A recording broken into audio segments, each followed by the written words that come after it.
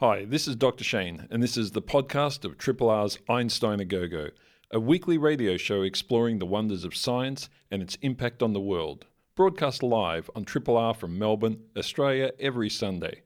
Hope you enjoy the podcast, and feel free to get in touch with us via Einstein A Go-Go's Twitter account or Facebook page. Good morning, everybody, and welcome to another episode of Einstein A Go-Go. I'm Dr. Shane. Thanks so much for tuning in to an hour of science. We're going to run you all the way through until 12 o'clock when we hand over to Edith. In the studio with me today is Dr. Ray. Good morning. Good morning, Dr. Shane. Good to see you. And Dr. Lynn. Good morning, Dr. Shane. How are you? You're in really early. I was like, what's going on? Excited to be here. Yeah. Excited to talk science. Freaked me out. Didn't have my alone me time. Oh, I'm sorry. That's okay. You went in the kitchen and left me alone. I left you alone. Yeah, it was all good. Time. Now, folks, we've got quite a few guests coming on the show today. We're going to be talking about everything from quantum biology all the way through to the weather and an amazing new exhibit that is happening in Melbourne. The curator is all the way out from Europe to chat about that, which will be pretty cool. But on the line, first up, we've got Assistant Professor Clarice Ayalo from the Quantum Biology Tech Lab at University of California, LA. Clarice, can you hear us? Yes, I can. Good morning from LA to all of you. Good morning. You've got that wonderful, I think, Brazilian accent I can hear. That's correct. I'm born and raised in Brazil. Fantastic. Just for your information, later in the year, and for everyone listening, we will be doing a Brazilian guest-only show because I've recently discovered there are so many amazing Brazilian researchers in Melbourne. Barbara Cardoso, who some of our listeners will know, she's been on before, she's a nutrition expert, is going to get all of her Brazilian colleagues to come in and do one big show all about Brazilian research. So anyway, there's a bit of context. Now, Clarice, you work in this really sort of fringe area at the moment that's really brand new. I mean, my old field was a lot of quantum physics, but quantum biology, tell us a bit about what we mean by that. Yeah, it's a very edgy subject. So I myself am trained as a quantum engineer, right?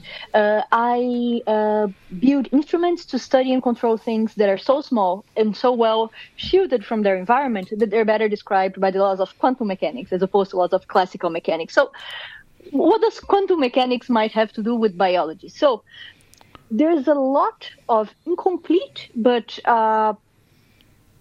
strong correlative data that seems to suggest that nature might be using the funky laws of quantum mechanics, the laws that take over at very tiny scales in order to function and to function optimally. Right.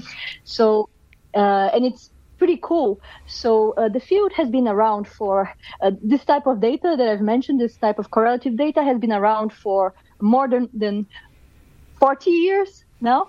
And we're really trying to push this field forward. We are trying to unambiguously prove or refute such claims with very high-tech quantum instrumentation. Yeah, it's interesting. I mean, there's a couple of thoughts there I have. One is, of course, is that biology isn't immune to quantum physics. I mean, you can't just say, I don't want to play in that space. I mean, there'll be elements of our biology, whether we like it or not, that has to obey the laws of quantum mechanics. That's just the reality of the universe. But in your case with this work, I mean, I often think biology is really messy. Compared to what us physicists and engineers normally deal with. How do you connect up the messiness of biology to the precision needed for quantum experiments? So, first of all, yes, everything is quantum at its core, right? Everything sort of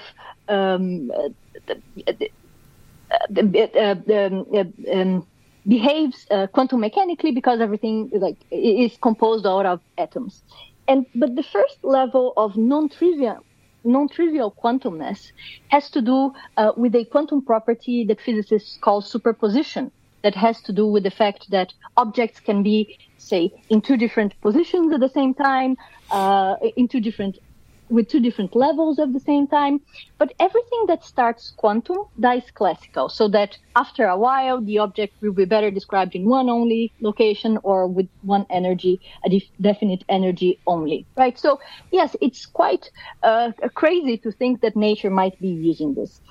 However, there is data that suggests that superposition is being used by nature at the same level that superposition is being used by nature, by technological quantum sensors, for example.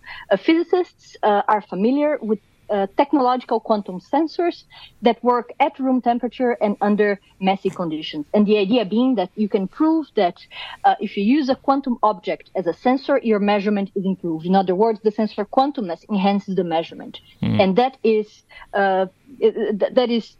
made possible by the use of superposition. Well, for chemistry, proteins in solution, there is no doubt that proteins in solution can explore superpositions to work. And actually, there's bona fide quantum sensing happening for proteins in solution. And interestingly, organisms and plates of cells in a totally cell type and organism type agnostic way seem to be responding to stimuli in a way consistent with what would be expected were this type of bona fide quantum sensing be happening inside their cells. I mean, that's fascinating to me. Is there a particular, you mentioned some proteins, but is there a particular example in biology that you're going after that you think will be relatively easy to demonstrate, yay or nay, whether these effects are being because you said utilized, so actually this is an advantage of biology to utilize a feature like superposition. Exactly. That's not my main point of interest, but historically, that's the thing that has been studied the most thoroughly. Birds are known that to use the tiny, weak magnetic field of the Earth to navigate.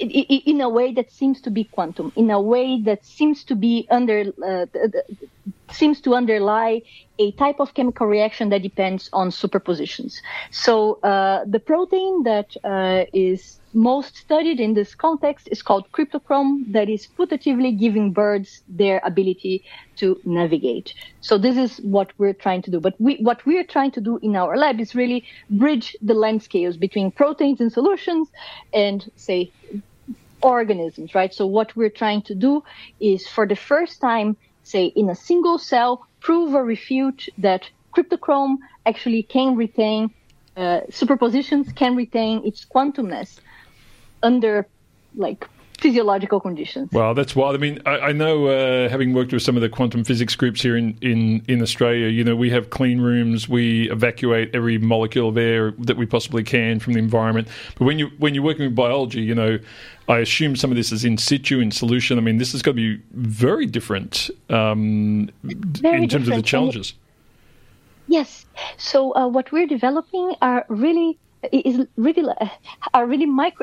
glorified microscopes with coils to input the magnetic field. But when you look at what's behind those microscopes, we have a structure that you would find in quantum labs, right? In a quantum sensing lab. Everything is synchronized down to the nanosecond, and we really want to do quantum-like measurements inside a single cell. Well, we're not there yet, but we're confident that there's a lot of correlative data showing that it might be possible, that biology is indeed using those funky quantum laws to do things, and we think we can control this knob rationally. That's wild stuff. Clarice, thanks so much for chatting to us today. I hope you have, I'm guessing, a nice Saturday afternoon over there in somewhere in LA. Thank you very much. Have a nice day, all of you. Thanks so much. Folks, that's Assistant Professor Clarice Aiello from the Quantum Biology Tech Lab over at the University of California in LA. We're going to take a break for we'll go for some music, and when we come back, we will have our first guest on in just a few minutes. Triple R. Welcome back, everybody. You're listening to Einstein A Go-Go on 3RRR, an appropriate introductory track there from Credence, because we've got Jonathan Howe in from the Bureau of Meteorology. He's been on the show before. Welcome back, Jonathan. Thanks, Shane, for having me. It's good to be back. It's great to have you on. What is going on? Well, no, we'll get into the details of the weather. You've got to be more specific. There's always more than one thing going on. Yeah, asking somebody that works on the weather what's going on. I mean, that's like... It's an hour. Yeah. It's going to get a lot. Look, where I want to start, though, is El Nino, because I think there's been a lot of talk, and some of the media reporting around the Bureau's, sort of decision making around whether or not we are in that phase or not is a bit interesting. And I want you to talk us through what's required for us to declare El Nino and why the Bureau of Meteorology in Australia is better than all the ones around the world. Yeah, really good question. So there's definitely been a lot of talk in the media about El Nino, and the US has declared it, other agencies have declared it, but the Australian Bureau of Meteorology has held off for a little bit. So happy to just to kind of talk through the different criteria points that we look for. Yeah. So I guess as a bit of background, many Australians know about El Nino. It means dry and warmer than average conditions for most of the country, particularly the eastern states. And of course, it is associated with things like drought and increased bushfires as well. So really important climate phenomenon for Australians. At the Bureau of Meteorology, we look at 4 different criteria. And to declare it as El Nino underway, 3 of those conditions need to be met. So the first one is sea surface temperatures over the tropical Pacific Ocean. At the moment, that's been met at the moment. We are seeing the shift in those temperatures. Second criterion... So sorry, is that sea surface temperature, is that the water temperature at the surface or the air temperature above it? That'd be the sea surface temperatures of the water itself. Right, so the top metre or whatever. Yeah, I'm not exactly sure. But it's the certainly the water itself. And that's been met. Yep. The second condition we look for is whether or not the computer models themselves are currently indicating that we will see an El Nino occurring. Yep. All the global computer models that we use are indicating that's being met. So that's second. Okay, so that's two out of 4. Yep. And the third and the fourth, a little bit more murky at this stage. So the third one we're looking at is what we call the Southern Oscillation Index. That's the difference in air pressure between Darwin and Tahiti. And we look at a rolling average just to make sure it's not oscillating around too much. That's sort of met the criteria, but it hasn't quite stabilised just yet. So we are looking to hold on a little bit. And in order to see that kind of really established, we need to see more cloud and rain over the central and eastern Pacific. We're not seeing that just yet. So that hasn't been quite met yet. And the fourth criterion, we haven't quite seen a weakening of the trade winds. So the trade winds are what bring that moisture and tropical air across to Queensland and parts of New South Wales. We have seen quite a bit of rainfall across northern Queensland recently, but we haven't quite seen those trade winds weaken off just yet. So we still need to go. So we're kind of 2 out of 4 at this point. Yeah. 2.5. Yeah. So it's great criteria, and it's lovely to kind of hear them broken down like that, Jonathan. And I know from my time in the Bureau, there's also expert eyes that look at all these things, right, and kind of make the decision. How different are our criteria to the ones that the US use, for example? Obviously, they're looking at things that relate and so more to their weather and climate, or are they just a little bit more trigger happy or sensitive than ours? Yeah, so it really depends, because El Nino, even though it is over the Pacific Ocean, it impacts different countries differently. Of course, in Australia, particularly the Western Pacific, we're directly just south of that Indonesian kind of Western Pacific region. But in the US, for example, the impacts aren't as great, and so the main criteria that they focus on is actually just the sea surface temperatures. They've currently met that condition, and so they're happy to declare an El Nino event underway. But in Australia, El Nino impacts us a little bit differently, so that's why we have a little bit more stringent criteria, because we do know that if El Nino is declared, it can have huge impacts on the country, on the economy, and the way we do things around here. So a little bit longer, but at this stage, we're still expecting very high chance of seeing El Nino develop. It's interesting to me, does everyone have the same data set, and who generates that? Is part of that coming from us? Is it all from one set of satellites? What does that look like? Yeah, so with the sea surface temperatures, we look at the observations, and the observations are as they are. Everyone's kind of looking at the same numbers to declare whether or not the sea surface temperatures over the eastern Pacific, so that's off South America, whether or not that has warmed, and that's indisputable. Otherwise, looking at the pressure as well, we use that rolling average, so there is that kind of number as well. But certainly when it comes to, the models, there's a little bit more room for what the different global models are saying, that sort of thing. So, yeah, it really does depend. But those certain observations are certainly kind of... Everyone's got them. Yeah. Yep. All right, well, it's a dumb question about data. I'm sitting here going, all right, he's talking about models and how you deal with data. Here isn't a dumb one.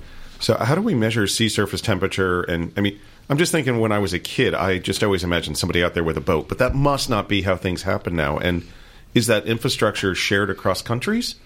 Yeah, good question. So I believe we mostly look at use satellite data at the moment. So satellites are so advanced now, they can actually detect very small changes in the amount of radiation, which is a proxy for temperature coming off the oceans. And also, they used to use boats. Yes. Okay. There are a lot of Argo. Sorry, Jonathan. I'm just like, I can't believe you guys are asking these questions. It's so exciting to talk about sea surface temperature. Satellites, I think, are also calibrated by floats, buoys that are floating all around the ocean. There's over 3,000 of them that measure the surface and further down as well. And further back in time, before we had satellites, it was buckets in boats. Buckets in boats. Buckets in boats. And you just put ice cream in and see if it melts or not. No, you tip them over. You put the bucket over the side, pull it up, and then Finger in. put the thermometer in. And when they stopped using buckets, or when they use different types of ships, you get a real bias in the global temperature record, because sometimes the buckets would be thrown over closer to the motor or closer to different things, and it would give a big bias in the record. Yeah. That's awesome. So Jonathan, I was on the phone, when we were organising this interview, and I was chatting to your colleague Andrea Peace, who used to be on the show all the time years ago, and always welcome back, Andrea, if you're listening. Come in on a Sunday, and we were talking about what this means in terms of things like bushfires and so forth. And she reminded me that the big set of fires in 2019 wasn't during El Nino or La Nina, but it was in the middle of the two. Is that? Can you speak to that? Yeah, so certainly an important consideration for Australians is that every El Nino is different. El Nino doesn't always guarantee drought. What it does is increase the likelihood of below average rainfall and higher than average temperatures for the country. But of course, in the lead up to Black Summer, there actually was a neutral year, so neither El Nino nor La Nina. We actually had something else happening over the Indian Ocean, which decreased rainfall across eastern Australia. So we don't necessarily need El Nino to see high bushfire impacts, but the reverse of that is also true as well. Yeah, wild.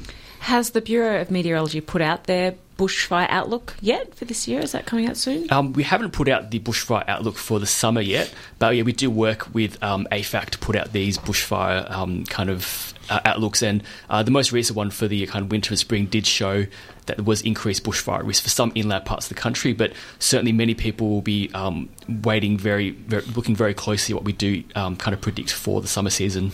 Jonathan, I want to hear what it's like for you in a given day in the Bureau. I remember years ago, Andrea introduced the term embedded meteorologist, which I initially thought it meant she was stuck in a tree, but she actually was, she'd go out with the bushfire crews and so forth and report back from there. But what does your day look like? Are you, I remember this when I started in astrophysics, I was stuck behind a computer all day, just, what was it? Data reduction. Drove me nuts. What's it like working in the Bureau? Yeah, I guess I've been a meteorologist for about 10 years now, and even in that decade, it's seen huge changes. Yeah. So an embedded meteorologist, for those who aren't too familiar, is that we're employed by the Bureau of Meteorology, but we actually work, for example, with the fire agencies. And it's only a very recent thing, probably the last 15, 20 years. One of my colleagues, Claire Yeo, was one of the first advocates and first embedded meteorologist with Victorian agencies. And having someone there at, Vic SES or, New South Wales SES is absolutely crucial resource during kind of severe weather events. We can get the information pretty much directly. So we still have embedded meteorologists around the country working with emergency services. Meteorologists day to day, depending in the role, the forecasters, for example, they'll come in early in the shift. They'll receive a handover from the nighttime meteorologist, what's going on, what warnings are happening, and then we do something what we call a bit of familiarization with the models, looking at what the models are doing, a bit of weather watch and that sort of thing. And then we now rely a lot on computer models to actually do the forecasting. Yep. So a lot of it is automated now. It never used to be, but we still have to have that kind of meteorology to actually produce the forecast itself. It's wild stuff. So I'm not sure if you even know this, Lyndon, but I did work experience at the Bureau of Meteorology when I was in high school. I do know that because so did I. Yeah, and I remember they just launched, I think it was called Geo-1 or something, and they just launched one of Australia's new satellites, and so I was pretty much ignored because everyone was so excited about this new satellite, and I was like, hey, work experience, dude, go over and sit in that corner and look at these maps. And it was fascinating because there were these big etching sort of tables, and people were hand drawing all these maps, and these meteorologists were like these artists back then. Like, I was like, how did you learn to draw all these contour lines and so forth? But all of that now presumably is just computer generated models. And some forecasters actually still do that manual analysis. Yeah, it's a really great tool because you can really get into the real detail of what's going on around the country. But speaking of work experience, I remember when I was in primary school, we visited the the Bureau office back on Latrobe Street in Melbourne CBD. That's where I did mine. Yeah. And I remember there being a tornado machine. Like, I'm not sure where that is. I would love to see it if it's still around. So maybe someone has it in their home. But certainly, times are certainly changing, and a lot of things are automated, but certainly that human element is so critical still. That's what I was going to say, Shane. Yeah. I think that aspect of the artistry might have changed, but the communication and the nuances Scaled up. Have scaled up. You need a different set of creative skills, I think, now to make sure your weather knowledge is used in a really effective way. Jonathan, obviously there's a lot going on around the world at the moment in terms of climate. I mean, as someone who's so embedded meteorologist, but you're so entrenched in that world of forecasting and weather and climate. I mean, what is your impression of what's happening at the moment in the Northern Hemisphere and with the Antarctic ice sheet and so forth? I mean, and also the South American temperatures. Yeah, I mean, and I was in Sydney just this last week. It was pretty warm there too. What's your impression of all that? It is very alarming to see these records being broken all over the place. You've touched on the Northern Hemisphere, Italy, United States, and then just this week, Argentina reaching 35 degrees in Buenos Aires. Right, in winter. Yeah, these things are almost unheard of. And, of course, it does come back to what's happening at the day-to-day, but, of course, it's part of a wider global warming, the ocean temperature is really increasing. So, of course, what that means for Australians, it's still a bit early to say for this summer, but certainly, in the medium to short to medium term, it is looking to be dry and warmer than usual. And, hopefully, what we see in the Northern Hemisphere isn't a sign of what's to come this summer for Australia. Yeah. How much of the Bureau's expertise and sort of grunts is being put into more climate modelling and more long-term modelling now compared to what it was maybe 20 years ago? Is that really being pushed given the infrastructure requirements that will come from, if we have to deal with the sorts of things that Europe's been facing recently? Yeah, so certainly I always say, better forecasting comes down to better computer models and more computing power.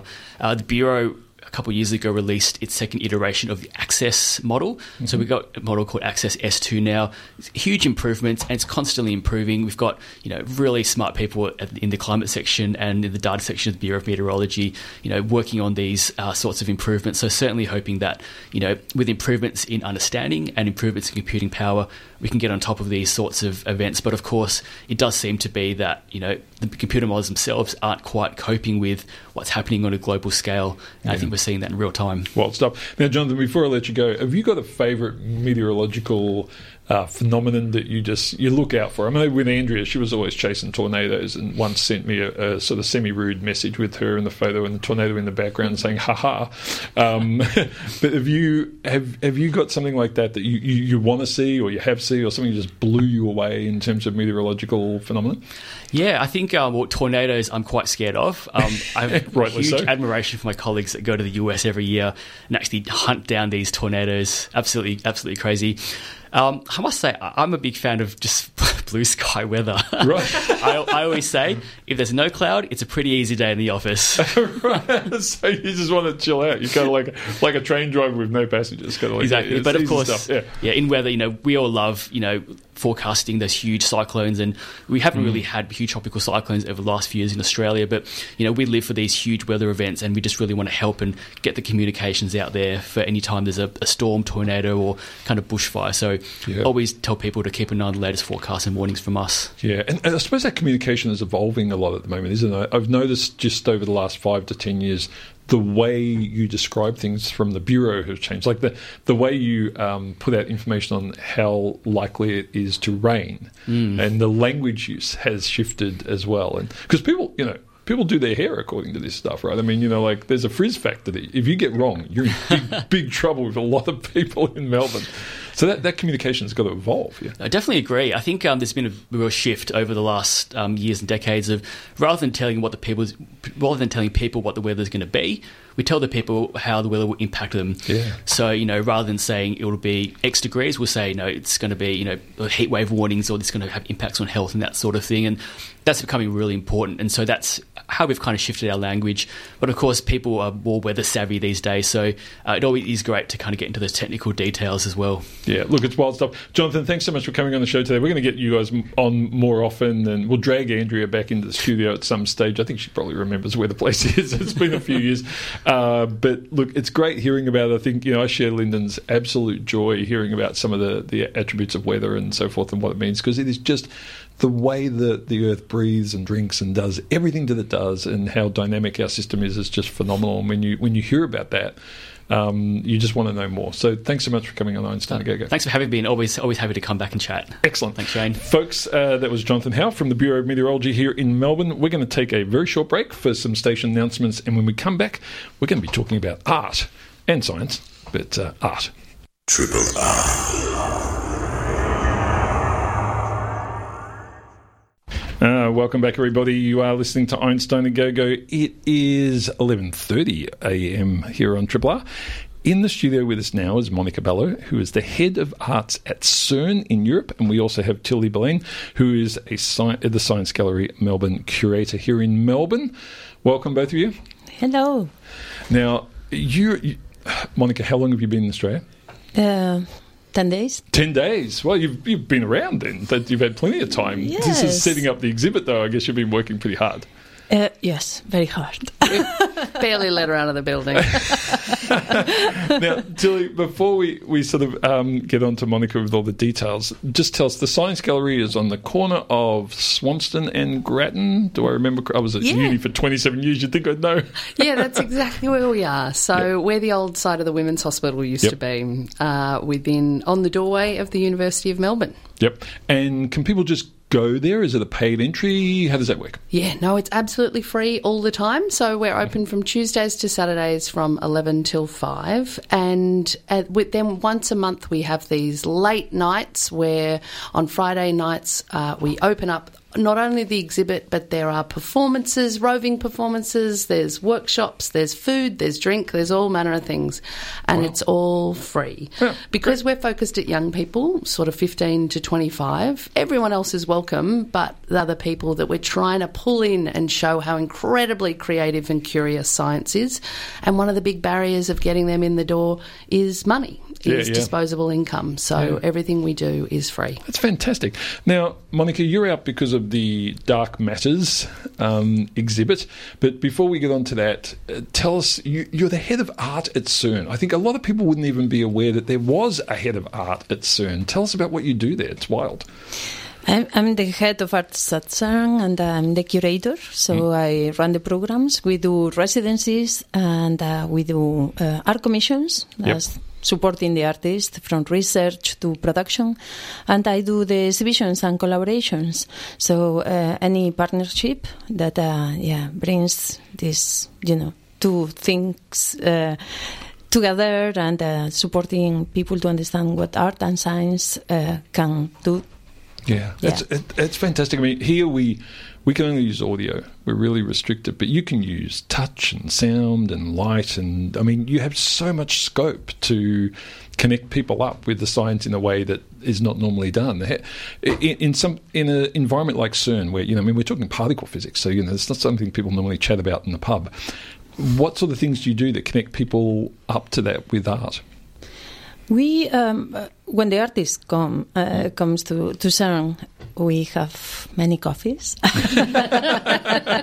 So the artists, all of them are welcome to be part of the community. It's a large community. It's more than 10,000 people, and all of them come from different parts of the world, so it's a very welcoming environment. So we have coffees, many of them, and lunches and social stuff that allows anyone to feel welcome. But then we go to the accelerators, detectors, technical sites of any kind, because the scope is very broad. And then the theoretical department is a place where we spend many hours with the artists as well. With the theoretical guys? Yes. Oh, geez. I used to work on the same floor as some of the theory guys when I was at Melbourne Uni. They're a tough nut to crack. How do you get getting stuff out of their heads into a form that's manageable? That's tough. Yeah, well, it's tough, but they are eager to tell stories. Yeah. And so this engagement is something that, you can do with art. So you need a blackboard, that's for sure. Yep. And they draw and do equations and explore ideas. So if you are familiar with physics, you know that you can really dream and imagine other worlds. The world building aspect is something that many people are interested, or ideas of time, what is time, temporality, and then there are other people who like hardcore questions like supersymmetry or I don't know, scales in the universe, cosmology, something more closer to science. Yeah, string theory. All those String theory. Yeah, lots of strings. Now, tell us about the exhibit here, the Dark Matters exhibit. What story are you telling with this exhibit here in Melbourne? The story is a question. It starts with a question. So we know that there is a huge amount of matter that we don't know what it is, but it's there. It can be measured. It has been measured with experiments, with some ideas that someone in the 30s had and then progressed during the 20th century. So it starts with this question: how come we are here? We know about the 5% of matter, but we don't know about the rest. Yeah. And with this question, we also invite for people to think of their own individual questions, or the questions they might have in connection with other beings, other entities, other agencies. So it's a great opportunity to think of big ethical questions, challenges that we are facing today in our world, things that we might need to tackle, but they are still there waiting for us. And what sort of things will people see or interact with in the exhibit? Like, I remember I went to an exhibit about light that was on at Federation Square at the Moving Image gallery there, and it was wild. They had all these different ways that people could interact with light, and I thought it was, I sort of my background is in optical physics, so I had a real appreciation, I think, for just how well they connected the science through the art to the people walking through. So what sort of things will people see in the exhibit? We don't have many light particles here, dark but matters. we have particles like muons, and we have a great work by John Bott, an artist from Australia, who is doing a muon detector, and anyone in the gallery can go there and see the muons passing through this detector, and that's cool. And there is this device that allows anyone to think about the muons and the cosmic rays and how they are crossing our bodies or they are around us, and so that's a kind of interaction that is not by touching or feeling a machine, but is more about understanding that is a subatomic world that is part of us. And what else? Accelerators and sweaters. That's an interesting one. There is an artist, Julius Jonas Urbonas from Lithuania. He invited us to think about the universe, not as blocks of stuff, building blocks. Building block wall, but something closer to strings and threads that are crossing around matter. So he created sweaters with this with the idea of an accelerator could be a sweater as well, and you can see these beautiful sculptures in the gallery. And what else? When he went to Arts at CERN, he was totally obsessed with quantum magnetic levitation, of what happens when you get the superconductive threads and you have them at a very low temperature and then have a magnet underneath, they will levitate. And Julius really wanted his work to be done with superconductive threads, but we explained that we didn't quite have the conditions in the gallery for such a cold temperature, so he's done it with copper. But it's this, as Monica said, when Julius connected to the physicists, he really wanted to get in there and change their language about how you talk about physics when you're bringing people in, and not being the building blocks of life, but rather pulling into the threads of the universe. And we're saying all of these concepts about physics I really want to get through as as well that you do not need to have an understanding of physics when you walk in. Part of the joy of Science Gallery is that in bringing together all of these different disciplines and having a peer-to-peer model of young people in the gallery talking about these ideas, we're not trying to have people walk out being particle physicists. So there's no test. There's no test at the test. end, I promise. But to engage in the glory of this research coming together and the wonder of the questions it raises.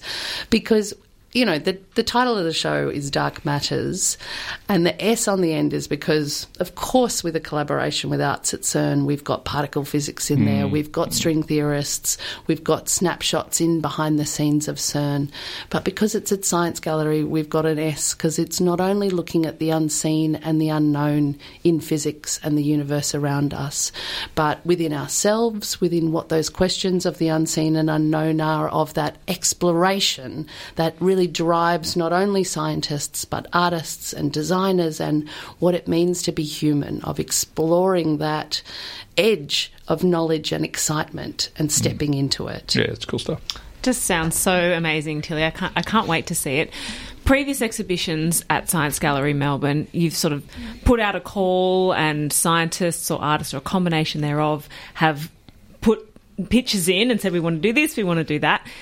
How is this one work differently? Are most of the pieces done by artists who have visited CERN, or is it a combination? Was there a young person component in the selection of the pieces as well? How did that work? Yeah, absolutely. So it lent into our already quite layered process, but because we knew we wanted to collaborate and genuinely collaborate with Arts at CERN, about half of the works come from artists who have had residencies at CERN, but those were still decided on with the help and input of, at Science Gallery, we get together a curatorial panel of people in that age range that we're trying to hit, so between 15 and 25, and they go through, we absolutely did the open call, got over 360 projects pitched to us, which is just such a sign of how much this topic connects in with people as well.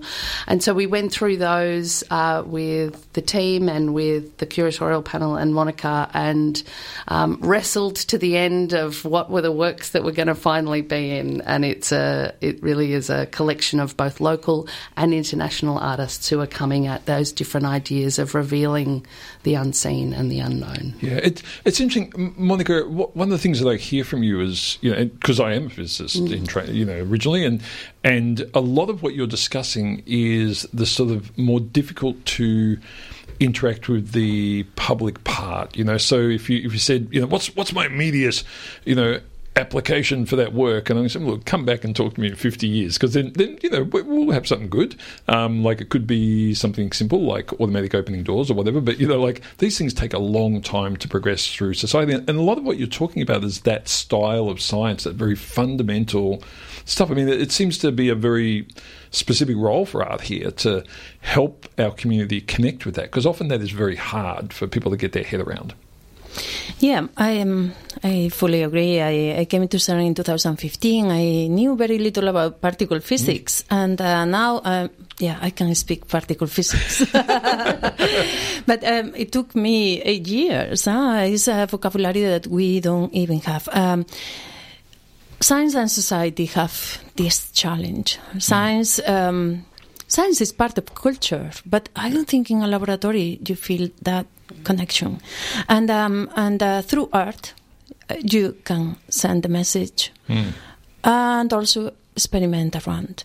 But there is a thing about temporalities as well. So when I see my colleagues at CERN building an accelerator, the next accelerator, that they will stay there for the next 50 years, and that's a massive challenge, because, okay, you imagine the young people building this accelerator or doing the upgrades in 50 years. So you really have to engage with these future scientists in many ways, not only through communication of science as explaining science, but by bringing everyone together. Science is a common and planetary knowledge.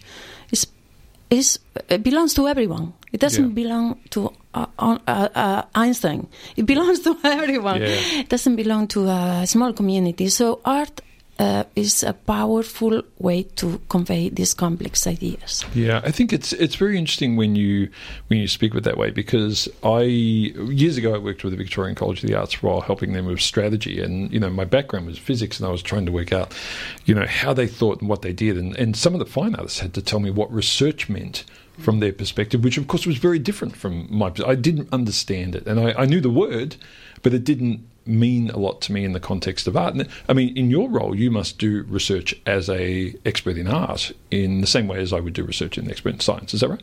Yes, we do that. We do that. In fact, I think a lot about the artist and the curator, because I work with artists as experimenters.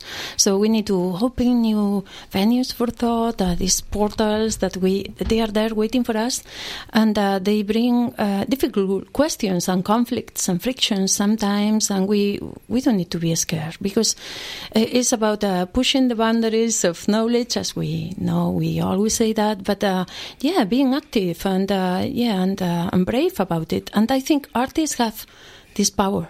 Yeah. And artists have massive courage, because, I mean, at the end of the day, they are always, with these impulses and obsessions about things that, are there waiting for us. Yeah, I love it. Monica, some people who would be working in scientific organisations might think, it's brave that there is a head of art at CERN. There could be other people listening who work in scientific organisations thinking, oh my God, I wish we had a head of art, or we had more artist residents in our organisation. I'm interested in how your role evolved. Was it to build that internal culture within CERN to realise that their work could be communicated in different ways, or was it about outreach, or were you approached from the artistic community? Like, I just don't understand how such a valuable role can be started in other places, so we can figure out how to start it in other places. Yeah, it's a multi-layer role, and I combine management with the creative vision, the artistic direction, and it has definitely evolved with the science as well, because I spend a lot of time with scientists, and I check stuff. What is going on in the lab is very important, and there is something in science, and you might know, might be familiar about this. Science is global. So I have a good understanding, because I'm very curious. I'm a very, very curious person. And so I go and I ask the guys, hey, guys, so what is happening in cosmology? And now with the gravitational waves, what is the thing that is going on? So this global collaboration that is science is very important. And when I do that, I have the tools to talk and work with the artists, because artists usually don't have these tools. Yeah. And the access to the laboratories is something that the general public, the artists, philosophers, writers don't have often. So for me, my role is to open this door, but I need to know what is the place about, and then sustainability. So I fundraise. So the program, the laboratory covers salaries, but everything we do is with sponsors, with supporters, and there is a sustainability a mandate, which is very important, and this is how science works as well. So any laboratory who is interested in creating a program, I don't think they should do it through their press and media department. They could start by doing it like this, but they should think of creating a role of this kind, or several, more than one, and to think about the overall framework that needs to be done with cultural connection with science. Yeah, it's wild stuff. And I think we're seeing more and more of this. I know at the Walter Eliza Hall Institute here in Melbourne, they have some beautiful art sitting in their corridors and so forth. We had a guest just a few weeks back on who was a legally blind artist who was helping those who don't have their full vision interact with the science down at Monash in some particular types of exhibits, which was just wild. And when she described her experience as, the partial vision that she had, we were all just amazed, because for a moment we actually listened to her and her experience as to what that was like to engage with the science. So, look, it's fantastic stuff, Monica. It's great to have you out here to, help us Aussies with this stuff. It's good. We love it. It's particle physics is such an incredibly interesting area. Just before you go, though, Tilly, the exhibition is open as of yesterday, I believe. Yes, so that's it's open until the 2nd of December. Okay, so plenty of time. Corner of it's the old Women's Hospital. We're talking to old people like me there who remember what that building was like. It's the shiny new building on the corner of Swanston and Grattan Street, called Melbourne Connect. Yes, and that's the right. science gallery is in there, and people can just wander in. It is free, and it's open from 11 till 5 on Tuesdays to Fridays, and then 11 till 4 on Saturdays. Excellent. Well, Tilly Blaine, thank you very much for coming in, and Monica Bello, great to have you here in Australia, putting this all together and so forth, and we look forward to seeing it. Thank you for having me. Folks, we're going to take a short break for some station announcements, and when we come back, we're going to finish the show with a little bit of news for you. Triple R.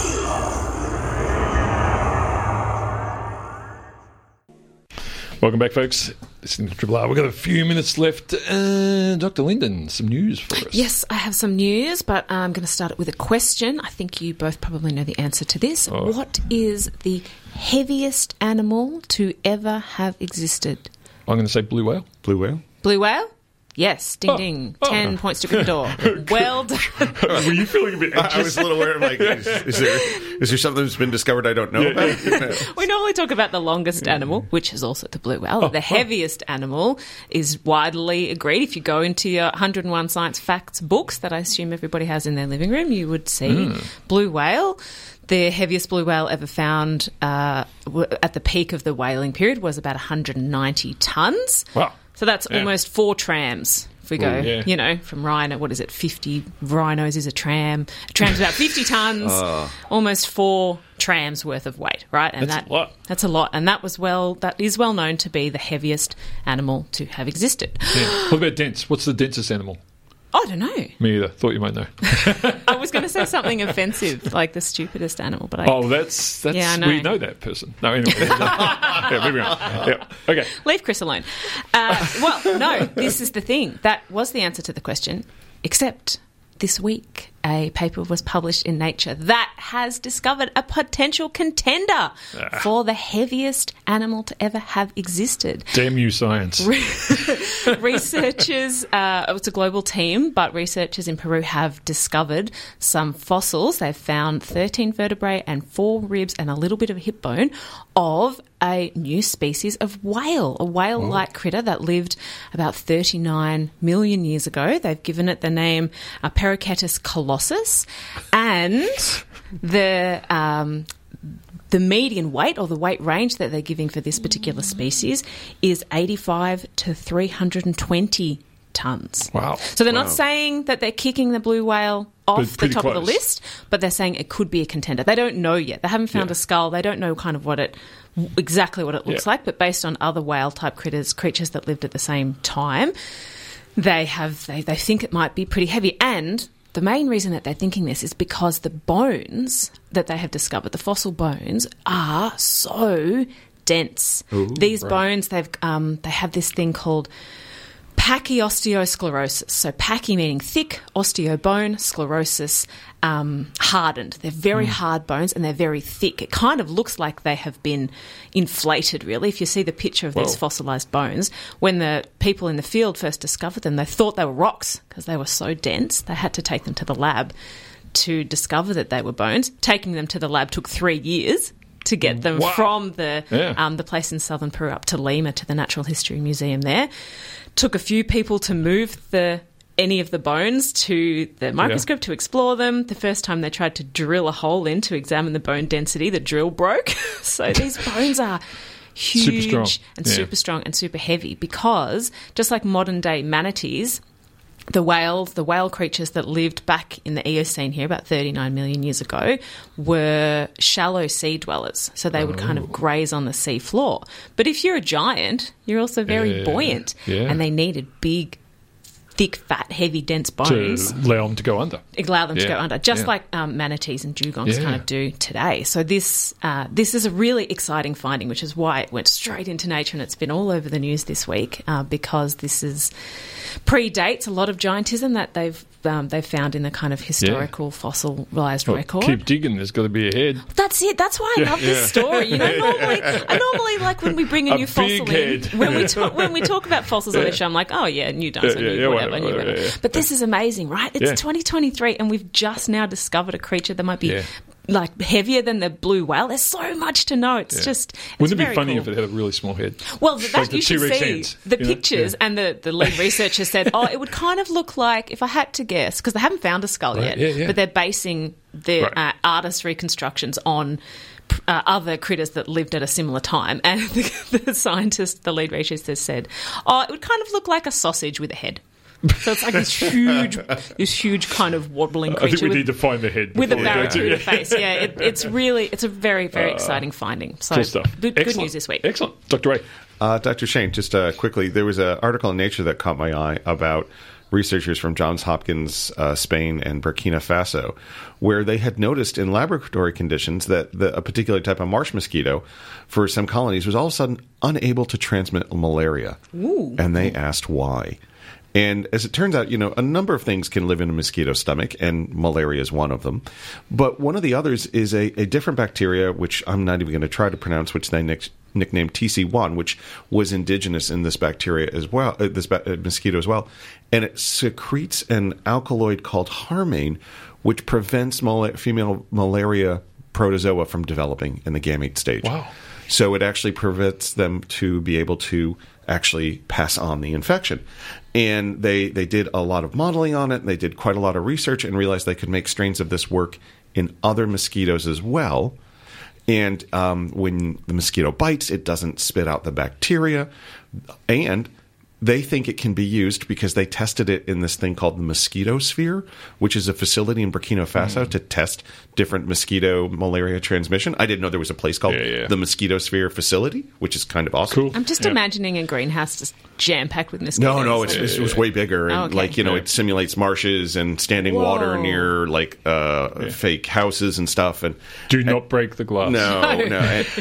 But it was just fascinating because it's a naturally occurring bacteria. It's not genetically modified. It's in waterways. It's in soils. It's already present. And the chemical harmane is also even in fried meat. So it's already out in the environment. They see this as a way they showed that it can colonize bacteria through very easy transmission.